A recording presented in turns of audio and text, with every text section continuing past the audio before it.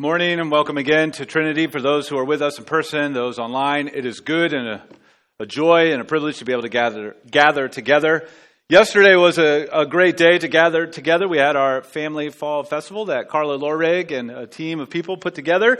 Carla is our director of children's ministry, and it was a beautiful day, wonderful time enjoying obstacle courses and crafts and games and chucking pumpkins across the field. I mean, it was a beautiful day for such a thing. And if you're feeling like you missed out on that, well, we have another beautiful opportunity for you later on Saturday, November 12th. We're going to have a fall cleanup. Maybe we won't necessarily be running obstacle courses, but we will give you tools that you can help tackle and maybe chuck some things into the woods along with us. And so you adults who want to feel a little bit like a kid, you can break stuff and throw stuff, and that will happen on Saturday, November 12th. So keep that in mind. In the next couple of weeks, weather permitting, of course. All right, if you have a Bible, go ahead and turn in your Bible to Ephesians chapter 1. We're going to essentially finish off the rest of this opening chapter.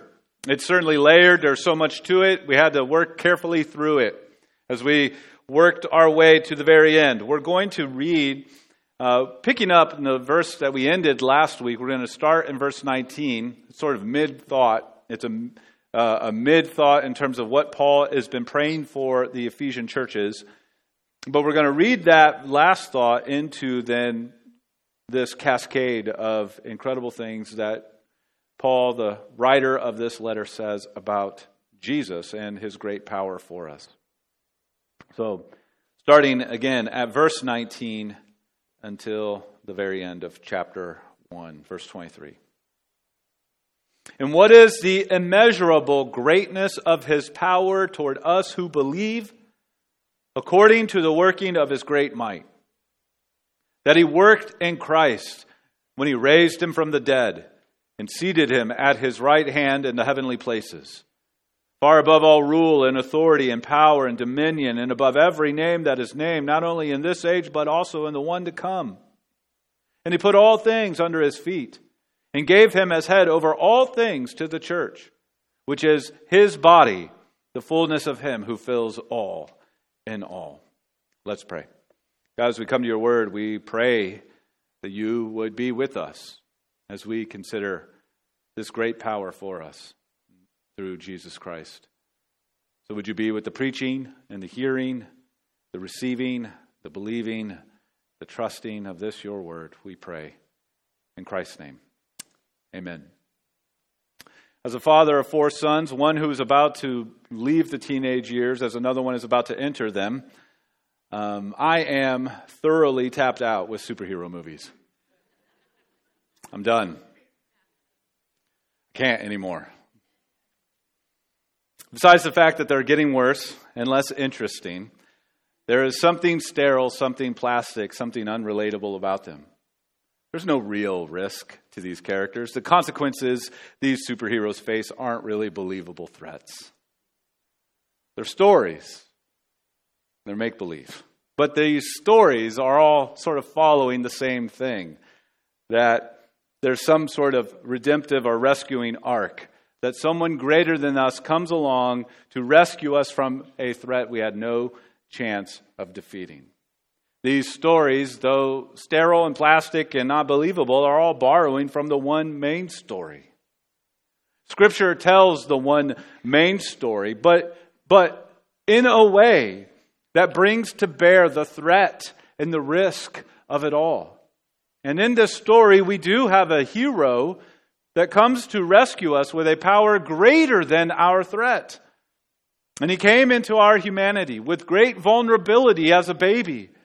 And he took on our threat all the way to his death, all the way to the grave, and yet was raised to life again with a power greater than the clutches of the tomb. This is compelling. And this great power is a great power for us. It is a great power at work in us. It is a great power that my hope for us as we wrestle with it today brings timely encouragement to us, to our faith, to our living out of our faith, that something greater has come, greater than all of the consequences of our sin, greater than death, the grave, greater than all evil, greater than Satan. And this great power is for us. His great power is on display through Jesus, and His great power for us is just that. First, it is displayed in Christ.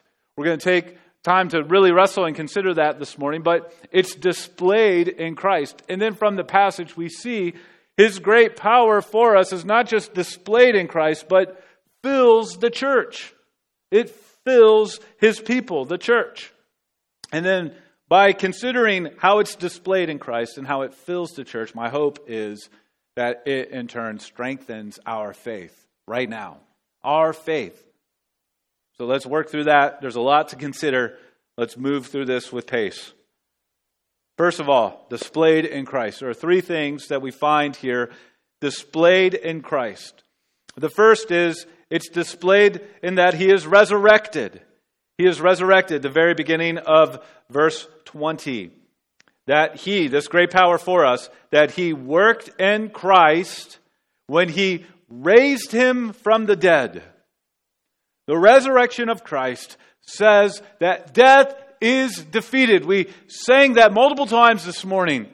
I'm so thankful for those lyrics and those thoughts to enter in our minds as we're worshiping God, because it's helping us see that what Christ has done is He defeated death.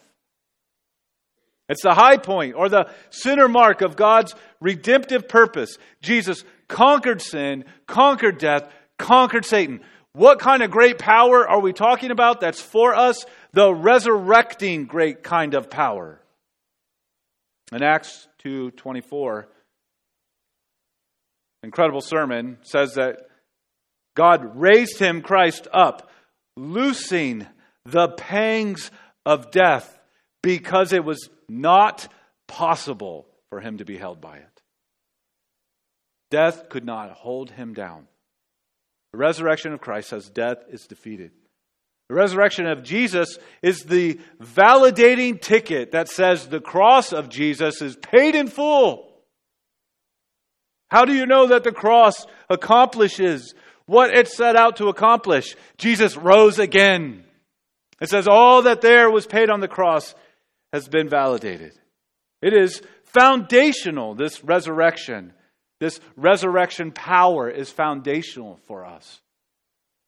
Makes me think of the passage in 1 Corinthians 15, and we find, first of all, that this resurrection of Jesus is foundational to the very gospel itself.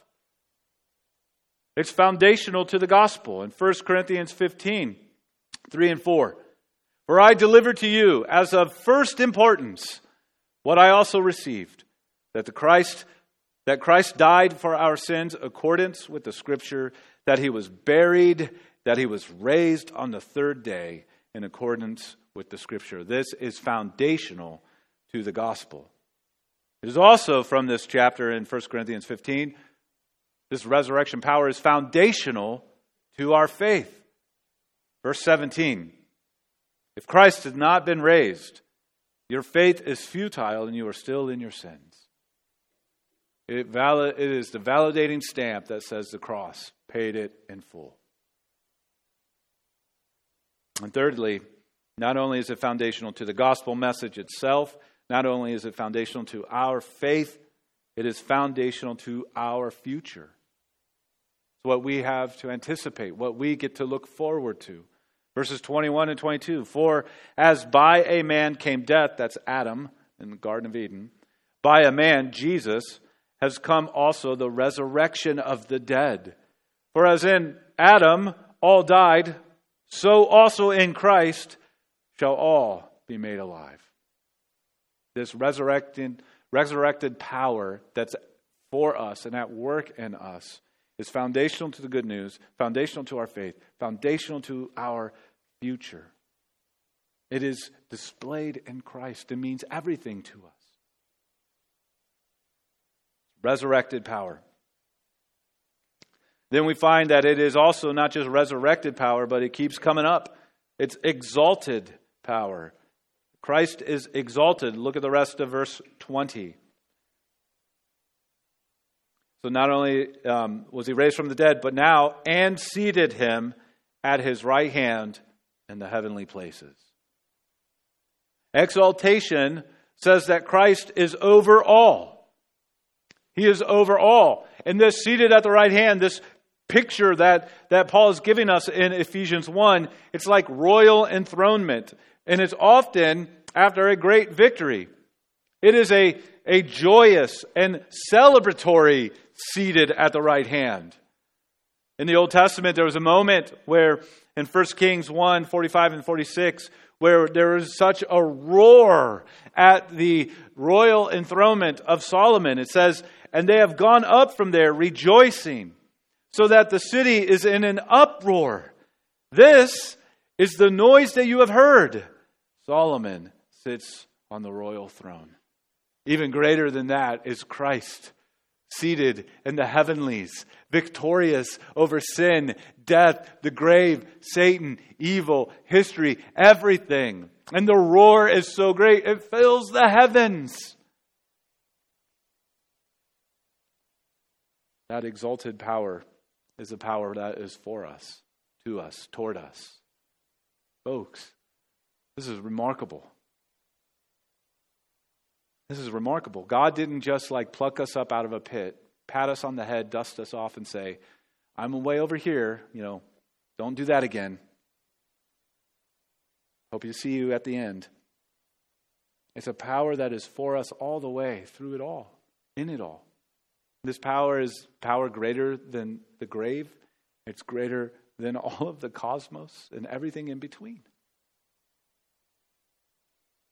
He's seated in the heavens at the right hand, and that signifies two very important things.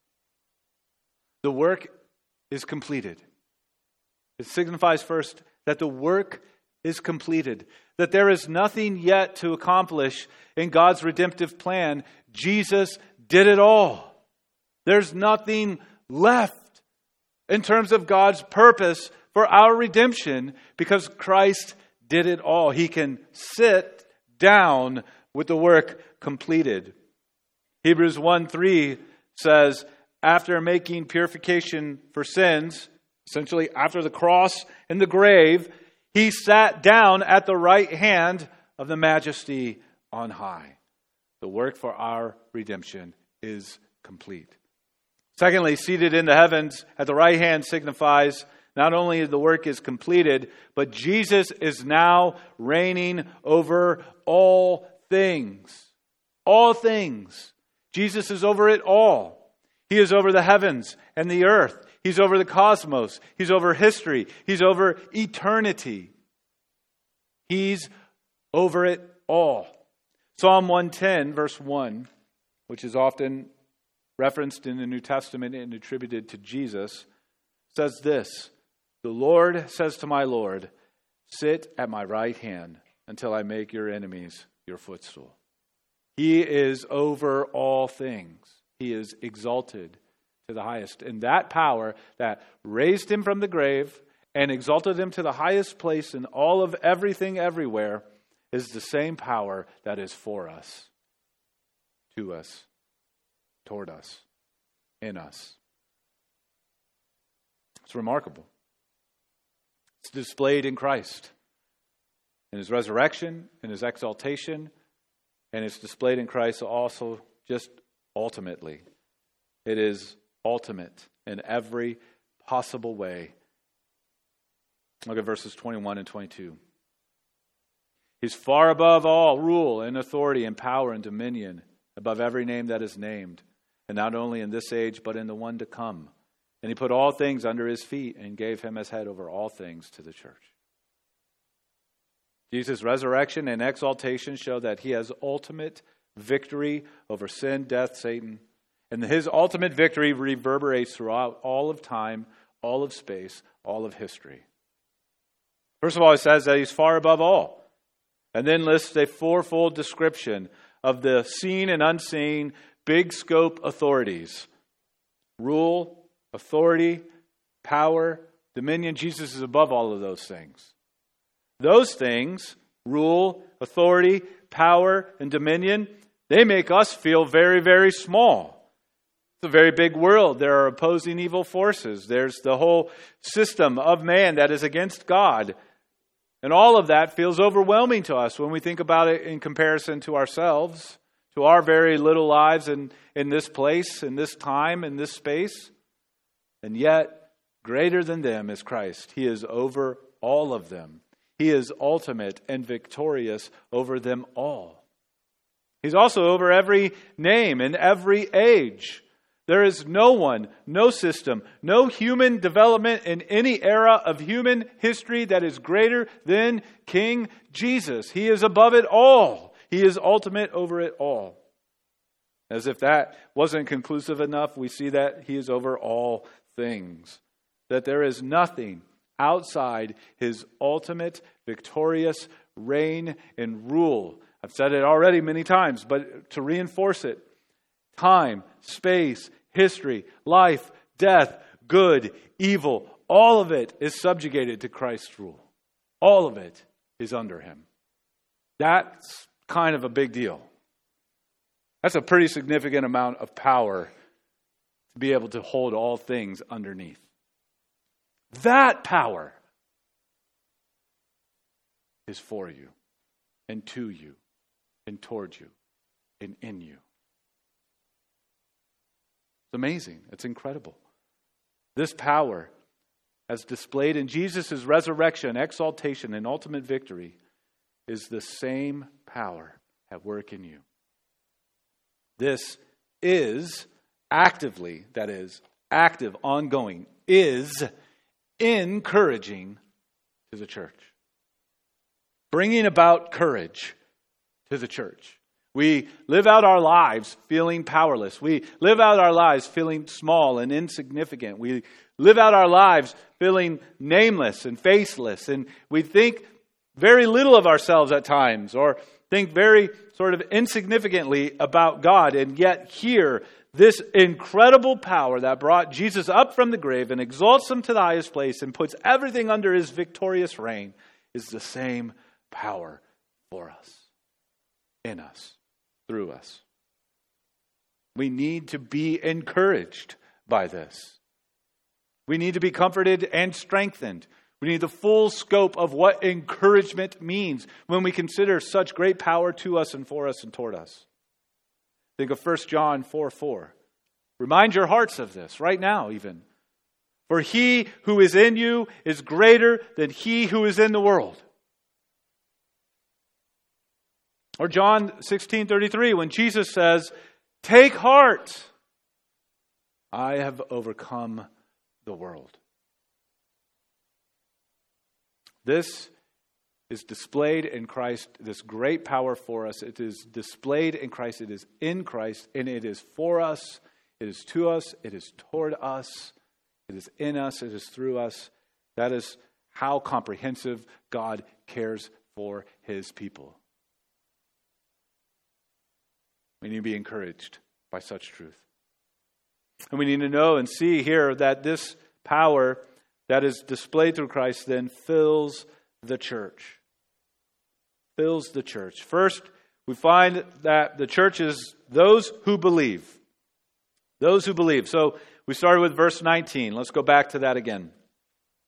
What is the immeasurable greatness of His power toward us who believe, according to the working of His great might?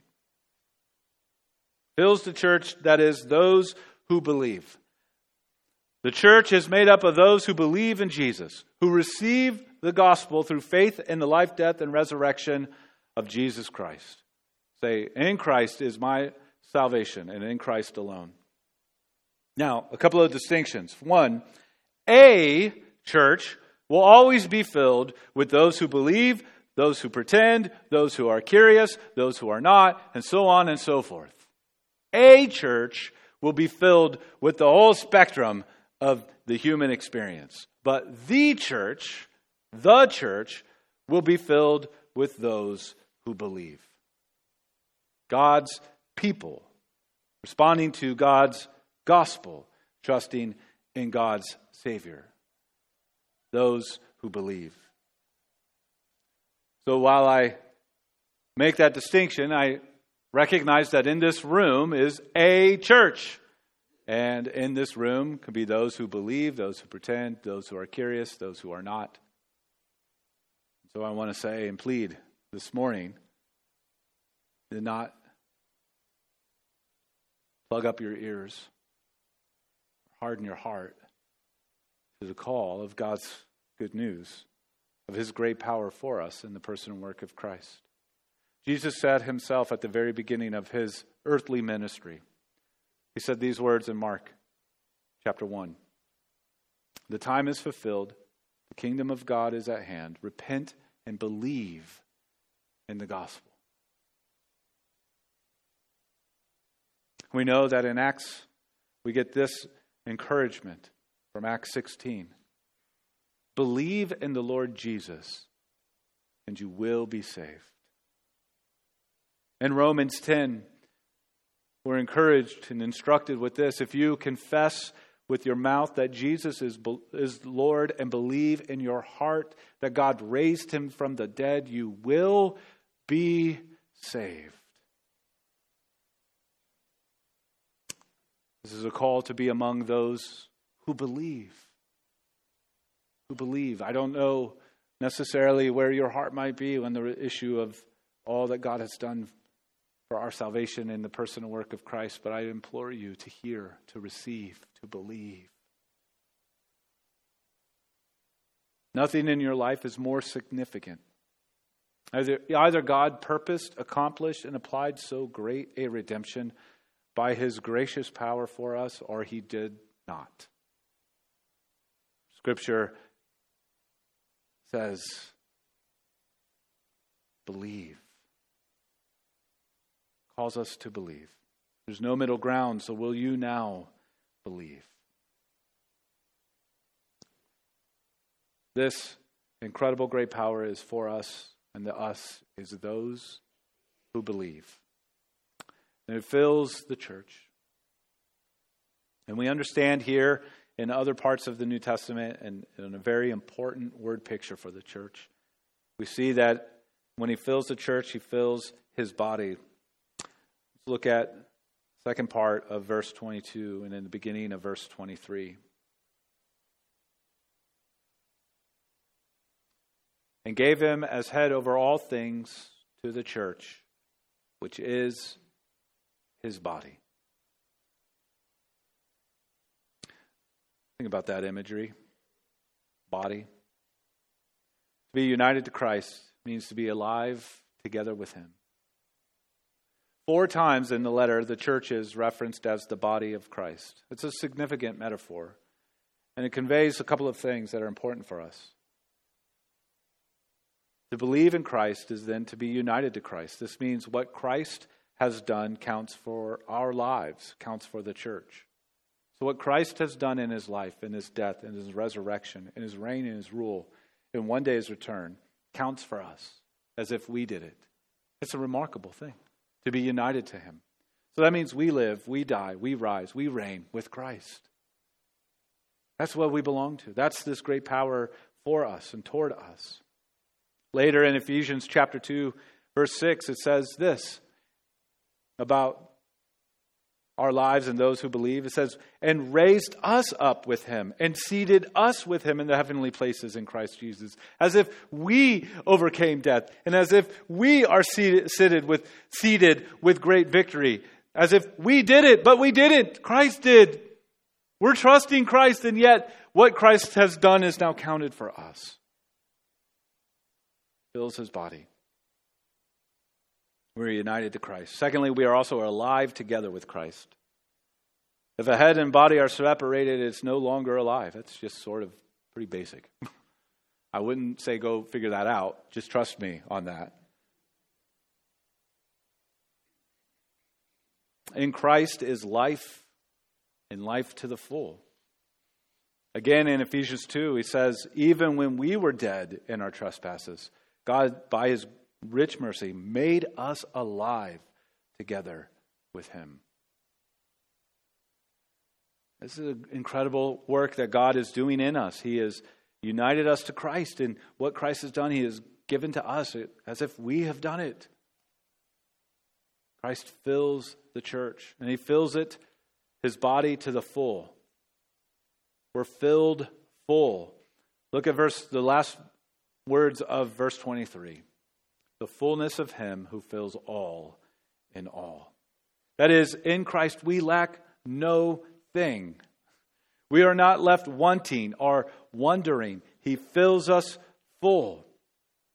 First of all, as we've already considered, we have been blessed in Christ with every spiritual blessing. At the very beginning of Ephesians 1 and verse 3, it says, who has blessed us in Christ with every spiritual blessing in the heavenly places. We lack nothing. Because when you have Christ, you have the fullness of God. Because Christ himself is the fullness of God in the flesh. Second person of the Trinity entered into our humanity to take on our penalty in order to give us eternity with him. In Colossians 1, a companion letter, if you will, to Ephesians, it says, for in him, Jesus, all the fullness of God was pleased to dwell. You lack nothing in Christ, because in Christ is the fullness of God. And in Christ's fullness comes to us grace upon grace. The grace of God in Christ never diminishes. We always have enough, no matter what we face, no matter the scope of our own mistakes. There's always grace upon grace in the fullness of Christ. John 1:16 says, from his fullness we have all received grace upon grace. Nowhere else will you get such undiminishing grace than you get in the person and work of Christ. He fills us full. This is the power, his great power toward you, to you, for you. Resurrected power, exalted power, ultimately victorious power. Fill you up full power. You lack nothing in Christ. And as we consider these things, as we wrestle with this, and as we wrestle with this in our experience in life, it's hard, it's challenging, it's difficult. Sometimes we're our own worst enemies. Sometimes the actions of others hurt us deeply. And sometimes life's just hard. And we need to be reminded again and again of that which is at work in us is far greater than that what we will experience in this life. And as we do that, it is to strengthen our faith. As we consider these things, it's not just to give us head knowledge about what God has done in history through Jesus, but it's actually to strengthen our faith. As I think through this, there are a few ways that I think it can strengthen our faith. When we think of that resurrection power greater than death, what is more intimidating than the idea of death, our death? And so in response to that, how does this truth, this great power for us, strengthen our faith? Well, it's the call for us to say to ourselves, fear not. Fear not. In light of this great power for us, especially the fact that Jesus rose from the dead, fear not. Do not be afraid. Or something like that is the most commonly repeated command in Scripture. Some would say that there are even 365 times or so in Scripture. So you could give yourself a daily reminder to not be afraid, to fear not. Not be afraid. The most common command in the Bible is not to live better. It's not, don't be an idiot. It's not, stop breaking the law. It's not, get your life right. It's fear not. Isaiah 41. Fear not, for I am with you. Be not dismayed, for I am your God. I will strengthen you. I will help you. I will uphold you with my righteous right hand. God's saying this to his people. How does he do it? Well, we just read it in Ephesians chapter 1, verses 19 through 23. Ephesians 1, 19 through 23 shows us the power and the grace of Christ, shows us that this great power for us in Christ is the power that says that we do not need to be afraid. It says that God will strengthen us and help us and uphold us. In light of what we've considered and what we have in Christ, do not fear that which overwhelms you. Your sin, your death, this world, evil, all of those things together are still not greater than Christ. So comfort and encourage your hearts to fear not for this great power that is for us. Secondly, as I think about how in the world this can strengthen our faith, and think of Christ exalted in the highest place in the heavenly, seated. There's no more work to be done. There's no enemy to subdue. Christ has done it all. The encouragement that I think that would be really relevant for us and to strengthen our faith is that we would rest in Him. That we would not fear, and then we would rest in Christ. There is nothing left for you to face. No amount of law keeping, no bootstraps to pull up. Christ has done it all. Resting in means trusting in the person and work of Christ and rejoicing that He is indeed sufficient for your salvation. You don't have to add anything to it. Christ didn't do 97% and you have to do the remaining 3%. He took it all on and He paid it in full. Rest in that. Resting in also means beholding with wonder and worship at the gracious power and powerful grace of your redeeming King. Think of the uproar in Solomon's day. Now amplify that by the heavenlies, and that's the uproar of joy and celebration around the King who's defeated and conquered every enemy of our soul. Rest in that and rejoice. Behold that with wonder and worship. That will strengthen your faith. There's a lot of things in this life that will discourage you, dismay you even. But behold your King, who lived and died and lives again, who reigns and rules and one day returns. Rest in Him, rejoice with wonder and worship. You'll find your faith strengthened. And then thirdly, fear not, rest in. And then when you consider this passage in Ephesians 1, keep going. Keep going. If Christ is ultimate in His power, authority, and victory, then the more we know Him and the more we behold Him and the more we worship Him, the more our lives are transformed and empowered to live for Him. I love Colossians 3, 1 through 4. Gives us some guidance on how this shows up in our lives, how we can keep going. Keep going in the face of all sorts of difficulties and challenges and struggles. Keep going in the face of our own sin and our own waywardness. Keep going in the face of our own weariness and tiredness in this life. Keep going because we're beholding something great and glorious in Christ. Colossians 3, 1 through 4. If then you have been raised with Christ, seek the things that are above where Christ is, seated at the right hand of God. Set your minds on the things that are above, not on the things that are on earth. For you have died and your life is hidden with Christ in God. When Christ, who is your life, appears, then you also will appear with Him in glory. That passage really is helping us see the application of what we considered in Ephesians 1. This is Christ. He is risen over the grave. He is reigning over all things. He will one day return. This great power is at work in you. So, in light of that, Colossians 3 says, seek the things that are above. Treat them as the most important. They're going to be the guiding posts for your life. Follow after these things that are above where Christ is.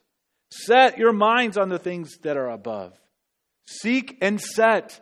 Live as if Jesus is worthy. And don't lose sight of Christ. There will be much in this life, much in this world to distract or discourage or dissuade. And so be a church family that keeps this Christ, this great power at work for us in view. And let us keep going. In Christ, you have all you need in this life. You have all you need at your death. Do not fear the world or the evil you face or the embrace of your death. Rest in the Redeemer who reigns and rules in victory, and keep going, knowing that the great power that is for us is the great power in us and will lead us all the way home. Let's pray. God, we certainly ask that you would press that on our hearts, no matter what age or situation of life we might be in, that we would see that your great power for us in Christ is far greater than anything we will face and experience in this life. That would bring us a timely encouragement to the heart, to our faith. That we will not fear, but rather rest in you and find the strength to keep going. God, you're so good and kind to us. You have provided for us in every possible way, in every spiritual blessing in the heavenly places. You have poured out on your people. What grace, and I pray that our hearts would rejoice all the more. In Jesus' name, amen.